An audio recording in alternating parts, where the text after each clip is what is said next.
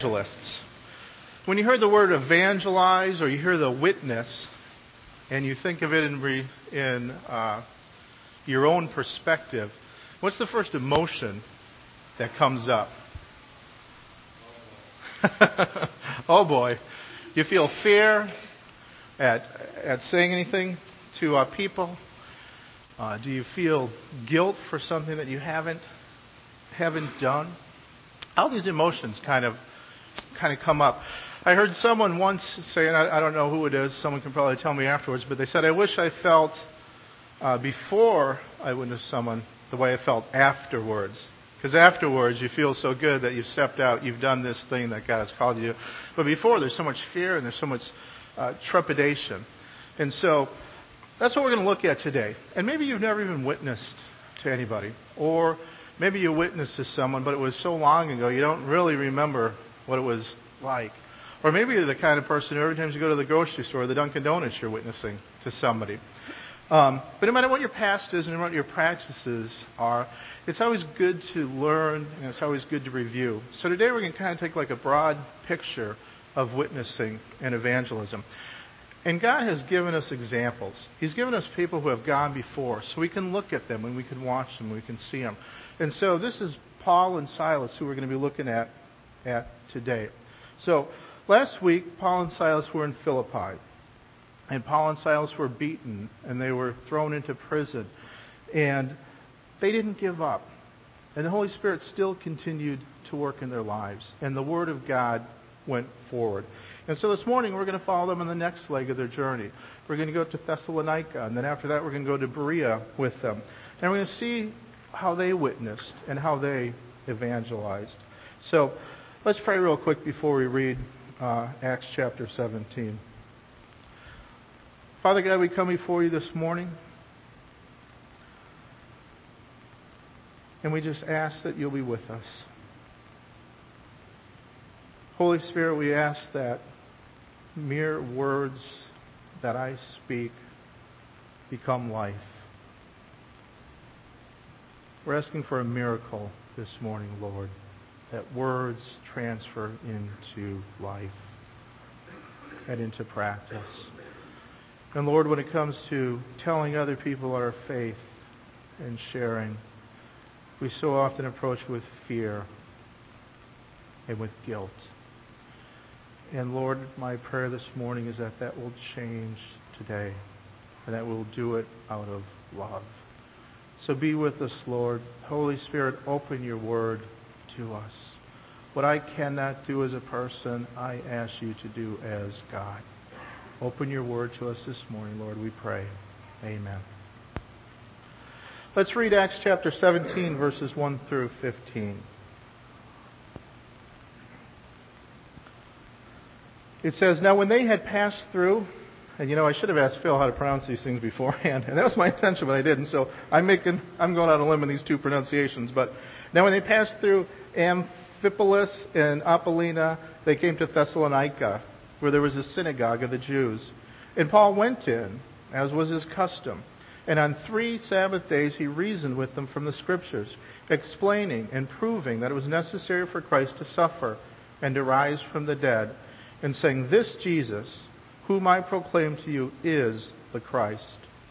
And some of them were persuaded and joined Paul and Silas, as did a great many of the devout Greeks, and not a few of the leading women. But the Jews were jealous. And taking some wicked men of the rabble, they formed a mob. They set the city in an uproar. They attacked the house of Jason, seeking to bring them out to the crowd. And when they couldn't find him, they dragged Jason and some of the others before the city authorities, shouting, These men who have turned the world upside down have come here also, and Jason has received them. And they are all acting against the decrees of Caesar, saying that there is another king, Jesus. And the people and the city authorities were disturbed when they heard these things. And when they had taken money as security from Jason and the rest, they let him go. The brothers immediately sent Paul and Silas away by night to Berea. And when they arrived there, they went into the Jewish synagogue. Now these Jews were more noble than those in Thessalonica. They received the word with all eagerness, examining the Scriptures daily to see if these things were so. Many of them therefore believed. with not a few Greek women of high standing as well as men. But when the Jews from Thessalonica learned that the word of God was proclaimed by Paul at Berea also, they came there too, agitating and stirring up the crowds. Then the brothers immediately sent Paul off on his way to the sea, but Silas and Timothy remained there. Those who conducted Paul brought him as far as Athens, and after receiving a command for Silas and Timothy to come to him as soon as possible, they departed. What we want to do this morning is look at this and take this story and just evangelism and take it apart and look at it piece by piece so that we can learn from it, so we can do it ourselves. The first piece that we want to look at is Paul's heart for evangelizing. We want to start there and want to look at his heart before we look at his method or his message afterwards. So Acts chapter 9 tells this story about Paul's conversion. And in that story, he's blinded, and he goes to a guy named Ananias. And God speaks to Ananias about Paul before Paul gets there. And Ananias, it's through Ananias that God is going to give Paul his sight back. He has no sight for 3 days. When God speaks to Ananias, he says, Paul is a chosen instrument of mine to carry my name before the Gentiles and the kings and the children of Israel. I will show him how much he must suffer for the sake of my name. Paul's chosen by God to be an evangelist. He's chosen to bring God's word to all these people. And God tells him beforehand, you will suffer when you do this. Can you imagine what that would be like to get that news? It's like good news and bad news. I got a word from God. I'm going to go through. I'm going to be this big evangelist. But the bad news is I'm going to suffer the whole time because of it and everything that you go through. You know, what would you do? Would you just grab it and go, or would you be like, Jonah and try to find the first boat out of Dodge? Just get out of there. Well, Paul doesn't run away. Paul embraces it. And he goes from place after place, beating after beating, stoned to the point of death. And he keeps on going. And from Philippi he goes to Thessalonica. From Thessalonica he goes to Berea. He keeps on going. How does he do it? What was his heart like that would enable him to do this? Because do you think he just felt like, oh, God said I have to witness. It's just like check a box. I'll check a box. Okay, here I've done that. Now let's go on and do something fun. With that kind of an attitude enable you to do it? How big is his view on evangelism in order to do that? Because can you keep on going after being beaten with just a shallow view of evangelism and just a shallow view of what is at stake if people don't believe? Could you keep on going if it's your very own people who are beating you and trying to kill you if there wasn't something deep inside that drove you on? And it was something more that Paul had. It was a love that he had. And it was a love that I can't even really comprehend, the love that he had. And it's nothing that I've ever experienced, a love as great as what he had. Because he had a love that was like Christ's. Listen to Romans 9, chapter 13. I think we have this one up there. He says, I am speaking the truth in Christ. I am not lying. My conscience bears me witness in the Holy Spirit that I have great sorrow and unceasing anguish in my heart. For I could wish that I myself were accursed and cut off from Christ for the sake of my brothers, my kinsmen, according to the flesh. What drives a person to speak like this? To act like this? To live like this? To love enough to want to give up your own salvation if it meant saving other people. Jesus in Luke chapter 7 says that he who is forgiven little loves little, but he who is forgiven much loves much. Paul was forgiven much, and he knew it. He was persecuting Christians. He was throwing them in jail. He was hunting them down. He was standing there watching while they were killed. He was holding the jackets for the people to kill these Christians. He calls himself the chief of sinners. But Jesus Christ forgave him. And Paul knew that he was forgiven much. And so Paul loved much. If God can forgive someone like Paul, he can forgive us. So it was this love that he had which drove him on. The second thing is the power of the Holy Spirit. You cannot read Acts.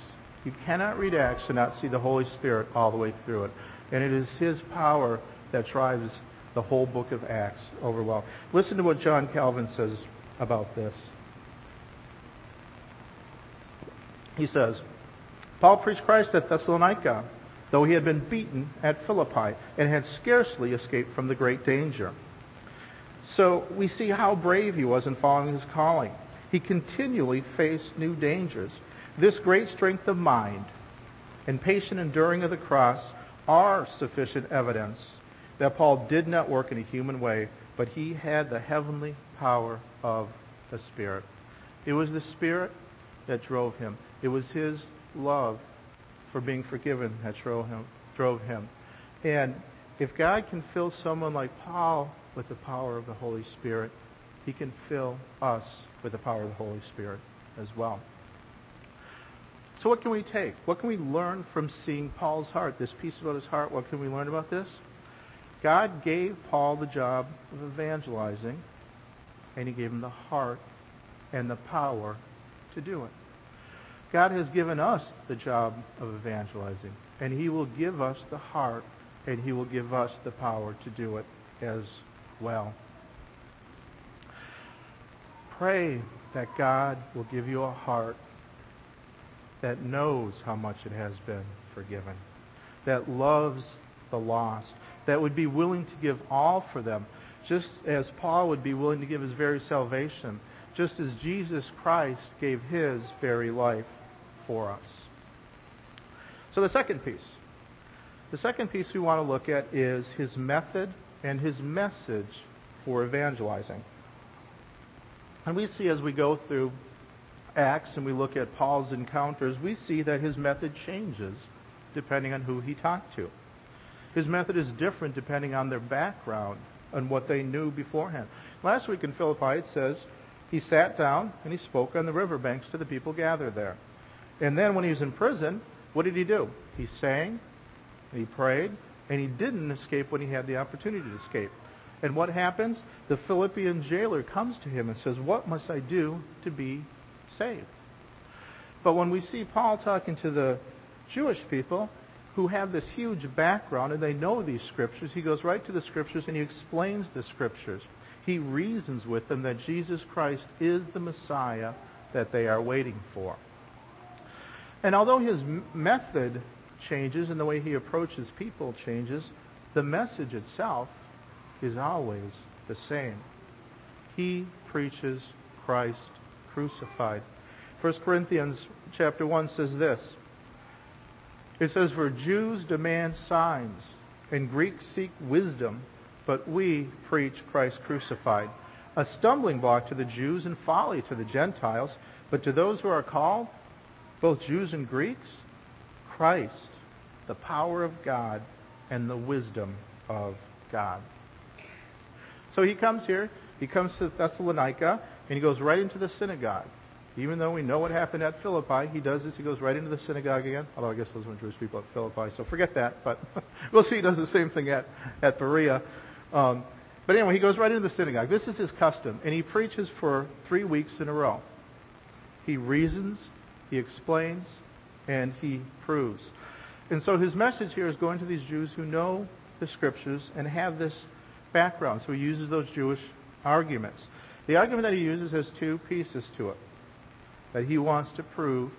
It says, number 1, according to the Scriptures, the Messiah would have to suffer, die, and rise again. The second part, once they've understood that, they read the Scriptures, okay, this is what has to happen. His second part is, he says, Jesus is this Messiah. He's the one who came as the penalty for your sins.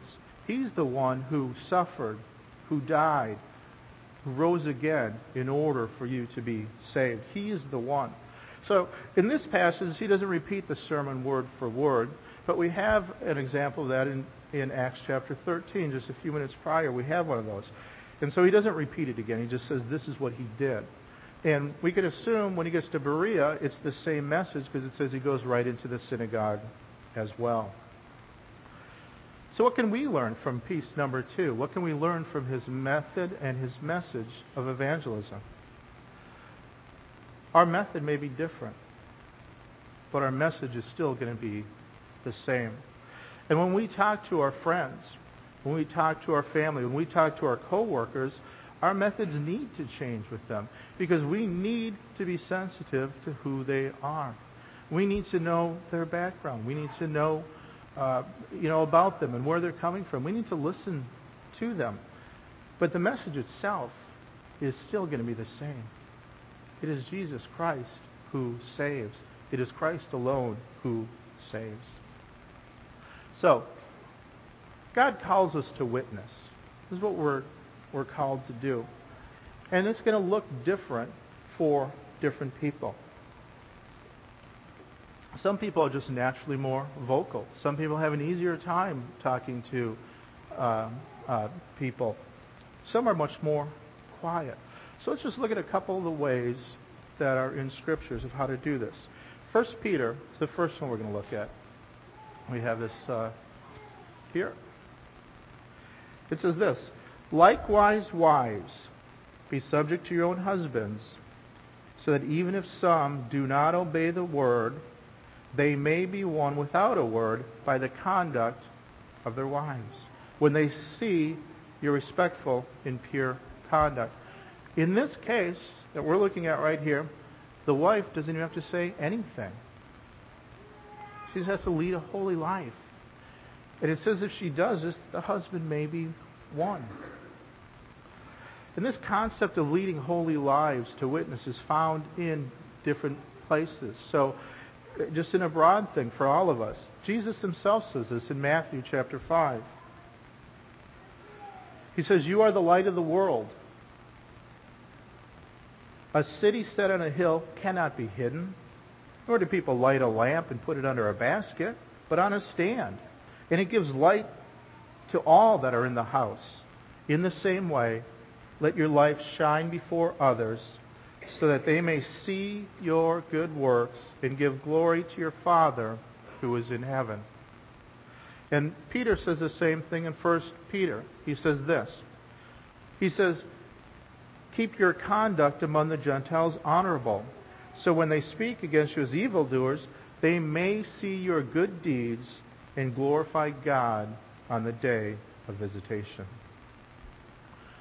Another way that we can witness, which isn't as vocal as some of these other ways are, is by our generosity in giving.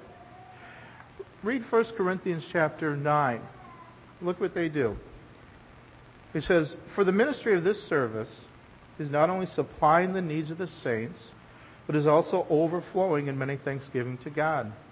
By their approval of this service, they will glorify God because of your submission flowing from your confession of the gospel of Christ and the generosity of your contribution for them and for all others." So here's a case where giving has affected other people, and they've praised God before it, and they've known about it. We have friends who are down in Rhode Island, and they have neighbors who have gone through a severe financial crisis and have just absolutely no money because of this financial crisis. And our friend Carrie called us up and called a bunch of Christians that she knows and said, "Look, here's the situation. These people aren't Christians. They've gone through this horrible thing. I'd like to give them some money to help out." And so we gave them some, and many other people gave money. I don't know what the amount was at all, but she gave this money to this woman and her family and explained these were Christians who don't know you, but wanted to help you out. And this woman was greatly affected by it. And we don't know what the ultimate outcome of this is, but she knows that these are Christians who care for me, who love me, even if they don't even know who I am. They're still doing this. But we must be vocal when we can. When we have the chance, when the Holy Spirit gives us these words. Listen once more to Calvin. He's talking to Paul. About Paul, he says, "But Paul's persistence was amazing.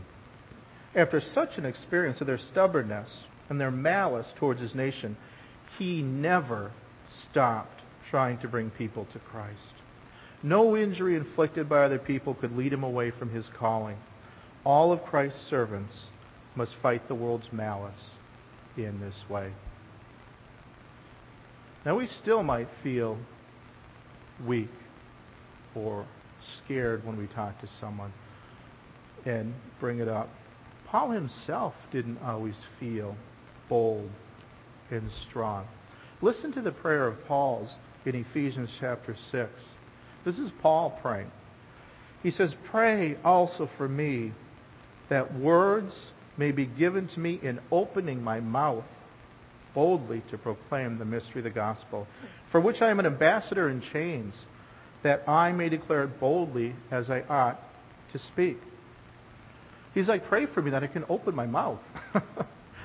If Paul needs that prayer, how much more do we need that prayer? How much more do we need to pray for each other and to pray for us here at King and Grace that we will have boldness to open our mouth, to proclaim Jesus Christ? There's many different ways that we can do this. And we've looked at some of these. I just talked to Annie. Annie, my daughter's in South Africa right now. She works for a ministry called Mercy Ships. It's a hospital ship that goes through Africa and does free surgeries for people. It is a Christian-based ship. They go from place to place and just do free surgeries. There's one surgeon for every 2 million people in the area that they go to. On that board, on the ship on board, they take people from all over the world that go there. I think it's either 30 or 60 different nations that are on board. I don't remember. It's a big ship. There's about 400 people on there. And so some of these people who come, although it's a Christian-based thing, might not be Christians.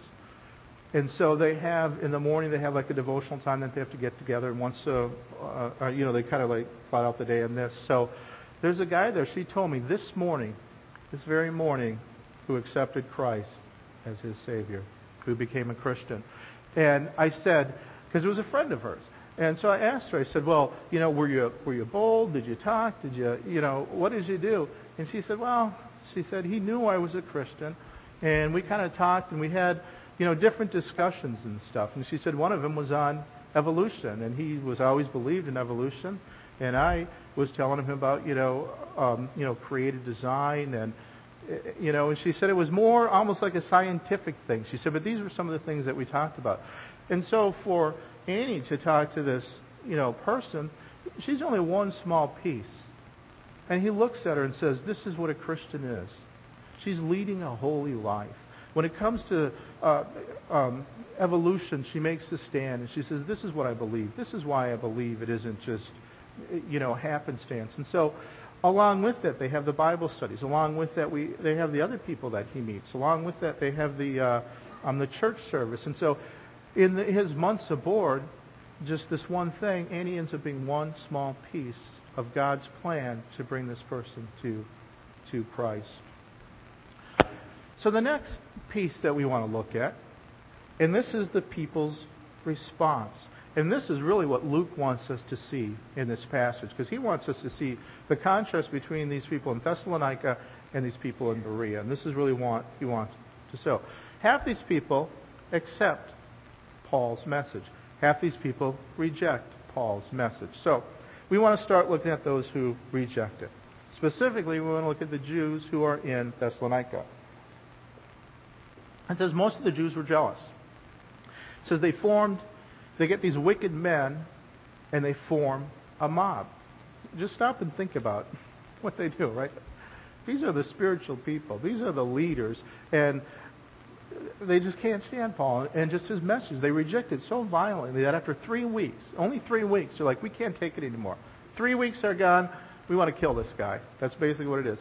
So they get some wicked men and they form a mob. So this mob comes up. The mob is in an uproar. And they come to Jason's house and they attack Jason's house looking for Paul and Silas. And they want to drag him out. They want to go in, they want to drag him out and just throw him in front of this mob.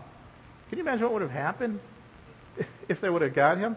And it's funny, when I was trying to picture what this mob looks like, I'm trying to picture all these people. I can't really picture a mob. The only thing I can picture is a celebration after someone wins like the World Series, or after they win the Super Bowl, or after they win one of the soccer things, right? What happens to those cars that are right next to outside of the stadium, right? They're rolled over, they turn, all this stuff like that. And this is a happy mob. So, if a happy mob can do this much destruction, how much can an angry mob do against two people? Paul and Silas. These people don't have a chance at all. But this is what happens. And so, they can't find him. So what they do is they're like, well, at least we have Jason. So they grab Jason, and they grab the people who are with him, and they bring him before the city authorities. And they start making these false accusations against him. They say they're all acting against the decrees of Caesar, saying that there's another king, Jesus. These accusations are huge. You might not realize how huge these accusations are, but they are. Let's listen to what John Stott, as he tries to give us an idea of just how huge these things are. He says, this means that they were causing a radical social upheaval. The verb, and I should have asked Phil again, anastatu, has revolutionary overturns, and is used in chapter 28 of an Egyptian terrorist who started a revolt. In particular, Paul and Silas were charged with high treason. It is hard to exaggerate the danger to which this exposed them. For the very suggestion of treason against, I'm assuming Caesar, I didn't put that word in there, often it proved fatal to the accused. The very suggestion of treason could prove fatal. Now, here they have a whole mob of people who are going to go up against these two and say, yeah, we heard it. It was treason. You're going to believe these two people who came from nowhere, who started this big upright, or are you going to believe us? So this was huge. They then have Jason pay money as a security personally. And what the commentaries say, this is probably so that Paul and Silas would leave, and probably that they would never return. That's what they believe. Because in 1 Thessalonians, Paul writes and says, Satan has hindered us from coming. So they believe that the security was he could never come back. And doesn't this sound a lot like chapter 16, where this whole mob takes him up and they bring him in front? That's what we saw last week, was this mob that was doing it. But in that case, it wasn't the Jewish religious people. In that case, there was the slave girl who could read fortunes, and Paul cast the demon out, and so she, they're going to lose all their money is what's going to happen. So they drag him before the mob. But here we have the religious people doing the exact same thing, dragging him across the mob. So Luke tells us, look, here's what these people do, right? The occult people are doing this, and now we have these Jewish people rejecting me and doing the exact same thing. He wants us to see that and understand how deep this rejection of Jesus Christ is. These people then, Paul and Silas go to Berea, right? These people follow him to Berea, agitating and stirring up the crowds. Berea is 50 miles away. Can you imagine the transportation back then, 2,000 years ago? How long would it take you to go 50 miles? And these people go 50 miles to continue to stir up crowds and to agitate these people. This is how deep this rejection goes. So why were they so jealous? It says they were jealous, and that's the reason why they did that. We don't know for sure, but once again, the commentaries say it probably had to do with the Gentiles following Paul and leaving the synagogue.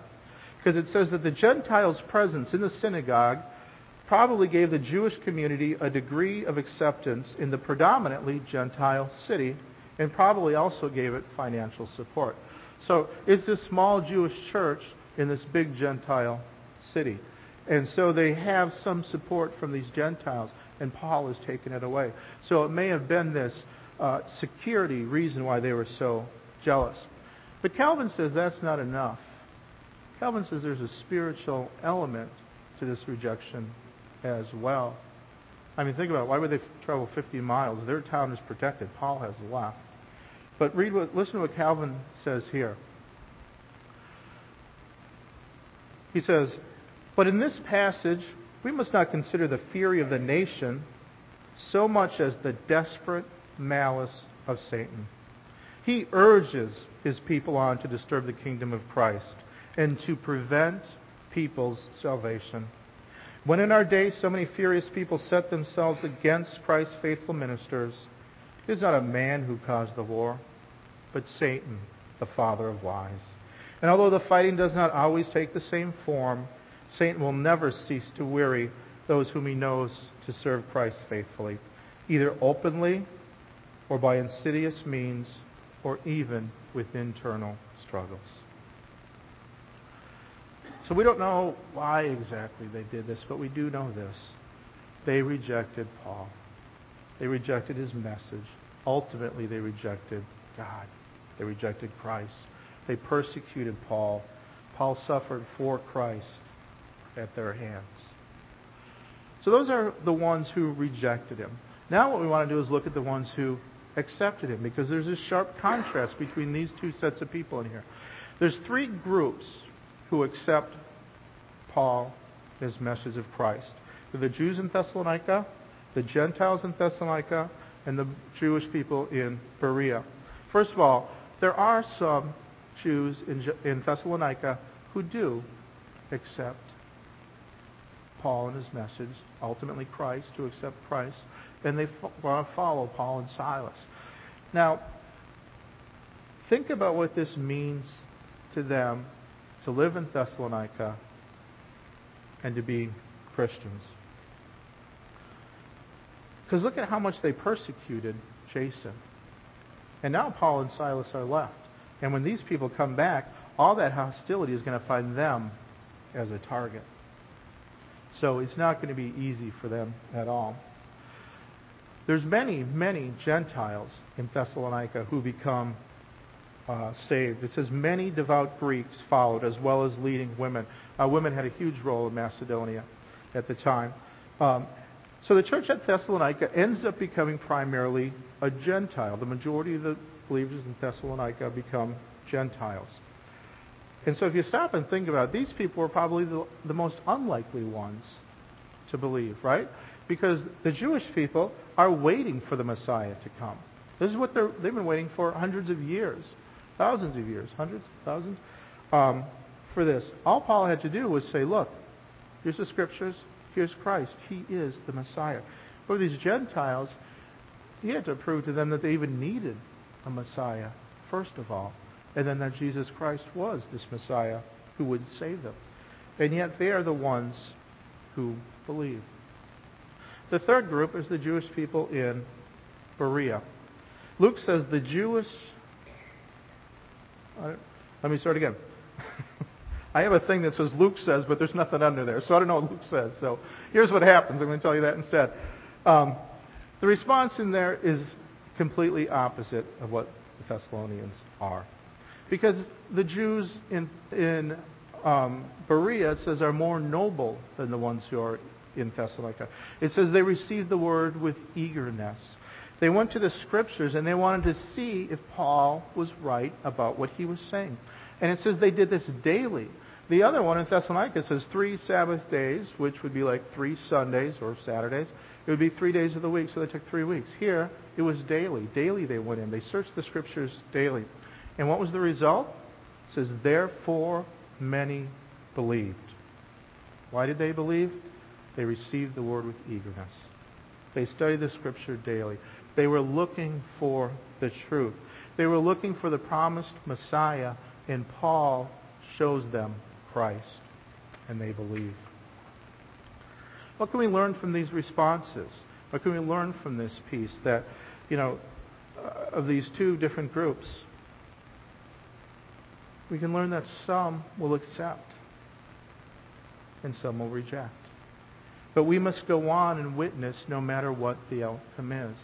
Sounds like a simple thing, right? But that's hard to understand emotionally. It's hard to do it when the time comes, to reach out and to boldly proclaim something, knowing that some of these people are going to reject us. And we need to expect suffering. That's one of the things that God told Paul. You will suffer. Paul suffered. Silas suffered. Peter suffered. Jesus suffered. We will suffer as well. Satan does not want you to witness to anybody. Satan does not want to see anybody saved. And he will do what he can to stop you. Whether it's people insulting you, whether it's opposition, or whether Calvin says it's an internal struggle, which is what we probably face, 95% of the times?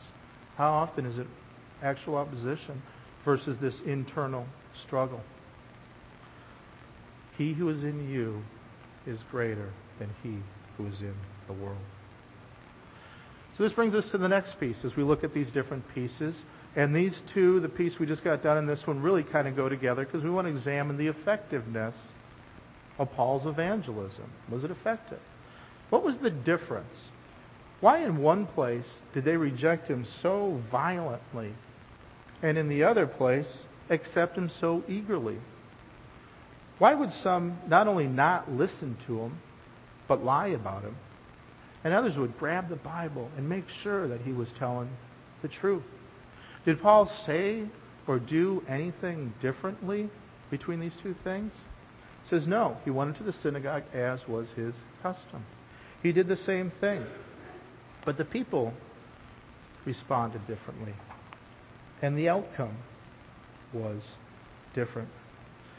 And so really in this piece of understanding this, what we want to understand is this. Because one or two things will happen.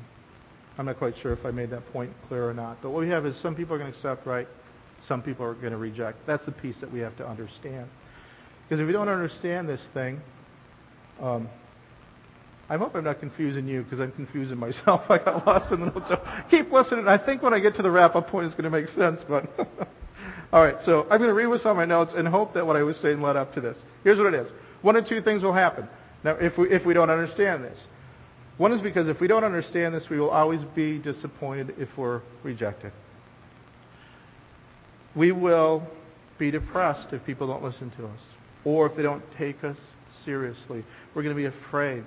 The other thing, and maybe let me just throw this in because I'm still confusing myself, okay? That's really never good. But it's God who saves and not us. God saves, not us. Maybe that's what I should have said first. And if we don't understand that it's God who saves and not us who saves, then when we're rejected, right, we're completely discouraged and depressed and down.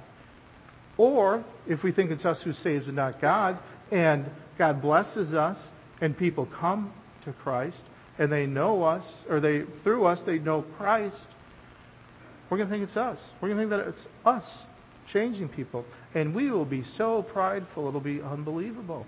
Because we talk to people and they become Christians. It's amazing this power we have. Those are the two mistakes if we don't understand this piece. It is God who's in control. It is God who saves.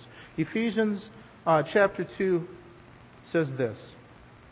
Even when we were dead in our trespasses, God made us alive together with Christ. For by grace you have been saved through faith. And this is not your own doing. It is a gift of God, not as a result of works. And so when we evangelize, we need to understand this. It doesn't matter how eloquently we can speak. It doesn't matter how poorly we can speak. It doesn't matter, how we present this thing or anything. It's God who's going to save. It's God who does this. Acts 13 says, and when the Gentiles heard this, they began rejoicing and glorifying the word of the Lord, and as many as were appointed to eternal life believed. It is God who saves. We have two more pieces to look at. And the next piece we can't find in Acts chapter 17, but we have to look elsewhere. And this piece is Paul's care for them afterwards. Because we have two letters to the Thessalonians. but we have none to the Bereans. You see, the Bereans already had a foundation that was laid. And when Paul came in, he just showed them that it was Jesus who was this Messiah. It says they searched the Scriptures daily. And as we learned last week, that is the major way to tell what God's will is. That's what Paul's message was last week, and that was his number one thing. The Scriptures are how we tell the will of God. The Bereans searched the Scriptures daily. If you notice, most of Paul's letters are correcting problems. That's what the majority of them be. So we can assume that the Bereans avoided many of these problems by searching the Scriptures, by knowing doctors, by living that way. Obviously, they didn't avoid them all, but we don't have any letters that are written to the Bereans kept. But this church in Thessalonica is mostly Gentiles. They don't have this foundation before them. And so Paul helps to lay it. And to paraphrase the intro that's found in the ESV version to 1 Thessalonians, it says 1 Thessalonians is a very affectionate letter. It says Paul encourages these new believers in their faith. He gives them assurance about eternal life. He tells them about Jesus' second coming. He exhorts them to godly living. He urges them to be at peace and to give thanks in all circumstances. How easy do you think it was for them to live at peace? How easy do you think it was for them to give thanks in all circumstances? And Paul exhorts them to that. In the second letter, Paul addresses a couple of problems that have come up. One of them is their misunderstanding about Christ's second return. They somehow or another got some idea from someone that he'd already come and that they had missed it. The other one, the problem that he addresses, is that they're idle. And I didn't do the research, but I'm assuming they're not doing anything because they think that Christ is coming right away. If I'm mistaken, Phil will let me know afterwards. But the point is, he addresses these two letters. The first one, he's encouraging them to do all these other things. He's building them up. And not only did he write letters, writing letters wasn't enough, but he sends Timothy back. And Timothy goes back to make sure that everything is all right, and Timothy stays with him. It wasn't enough for Paul simply to preach and just to let them go, to leave them on their own. He wanted to take more care of them, right? Those people traveled 50 miles to get to Berea in order to oppose Christ, to harass him, to serve the crowds. Can you imagine what their anger is going to be like after they fail in Berea and they come back home and they see all of these little Pauls walking around?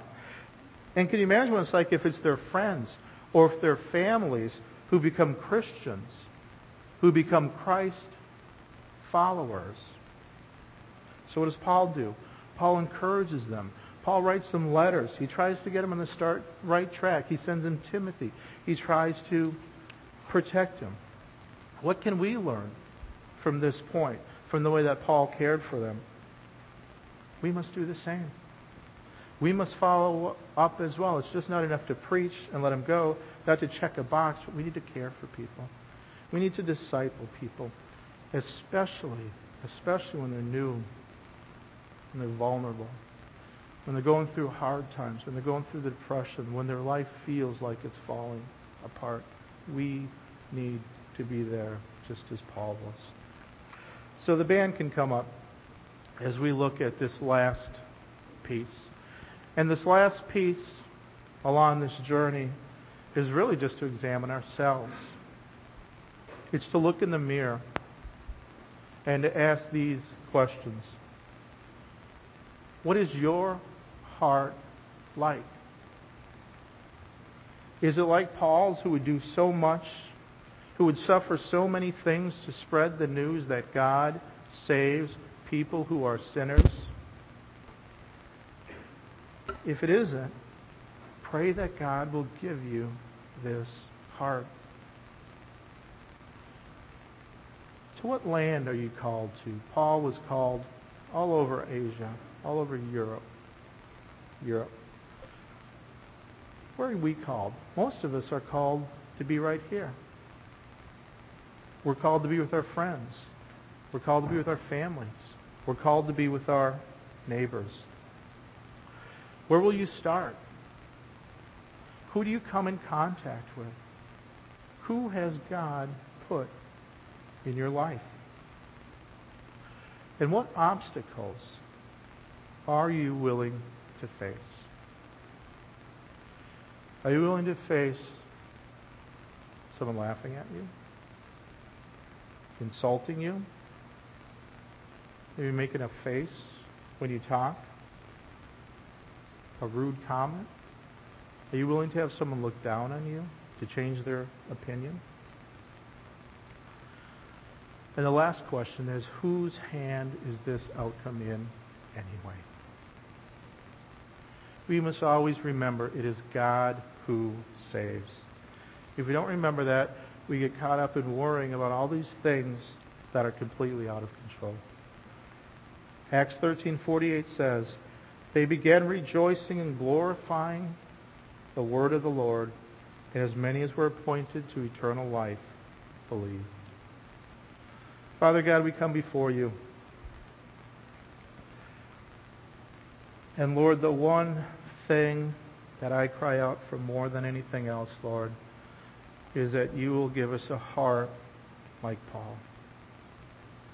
That you give us a heart who says, I would give up my own salvation if it meant saving my friends. I give up my own salvation if it meant saving my family. I give up my own salvation if it meant saving those people at work.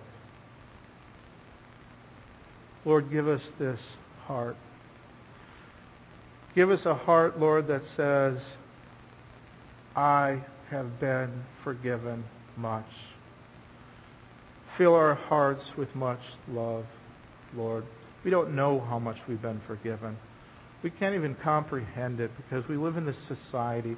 We live in this world, and that's all we know. We don't know what holiness, your holiness, looks like. So let us know, Lord, what we have been forgiven from. Let us know the weight of our sins. If you don't do this for us, we will never know. So I pray, Lord, that you will let us know how much we've been forgiven so that we might love much. And then, Lord, these other things will follow, Lord. The method, when we see our friends and stuff, we'll know how to talk to them coming from where they're from. The message will be, Jesus Christ saves us from our sins. And that follow-up, Lord, well, actually, even before the follow-up, those who reject or those who accept, we still know it's your sovereign will. So we won't get discouraged on the one hand. We won't be puffed up with pride on the other hand. And then, Lord, finally, the follow-up care. Lord, we will just naturally love these people. We will want to build them up, Lord. Let us build up our families, our friends, our neighbors, our co-workers, Lord, because you have saved them, because you have loved them. And Lord, we just thank you that this is all your work. Holy Spirit, let us do your work. We pray in your name.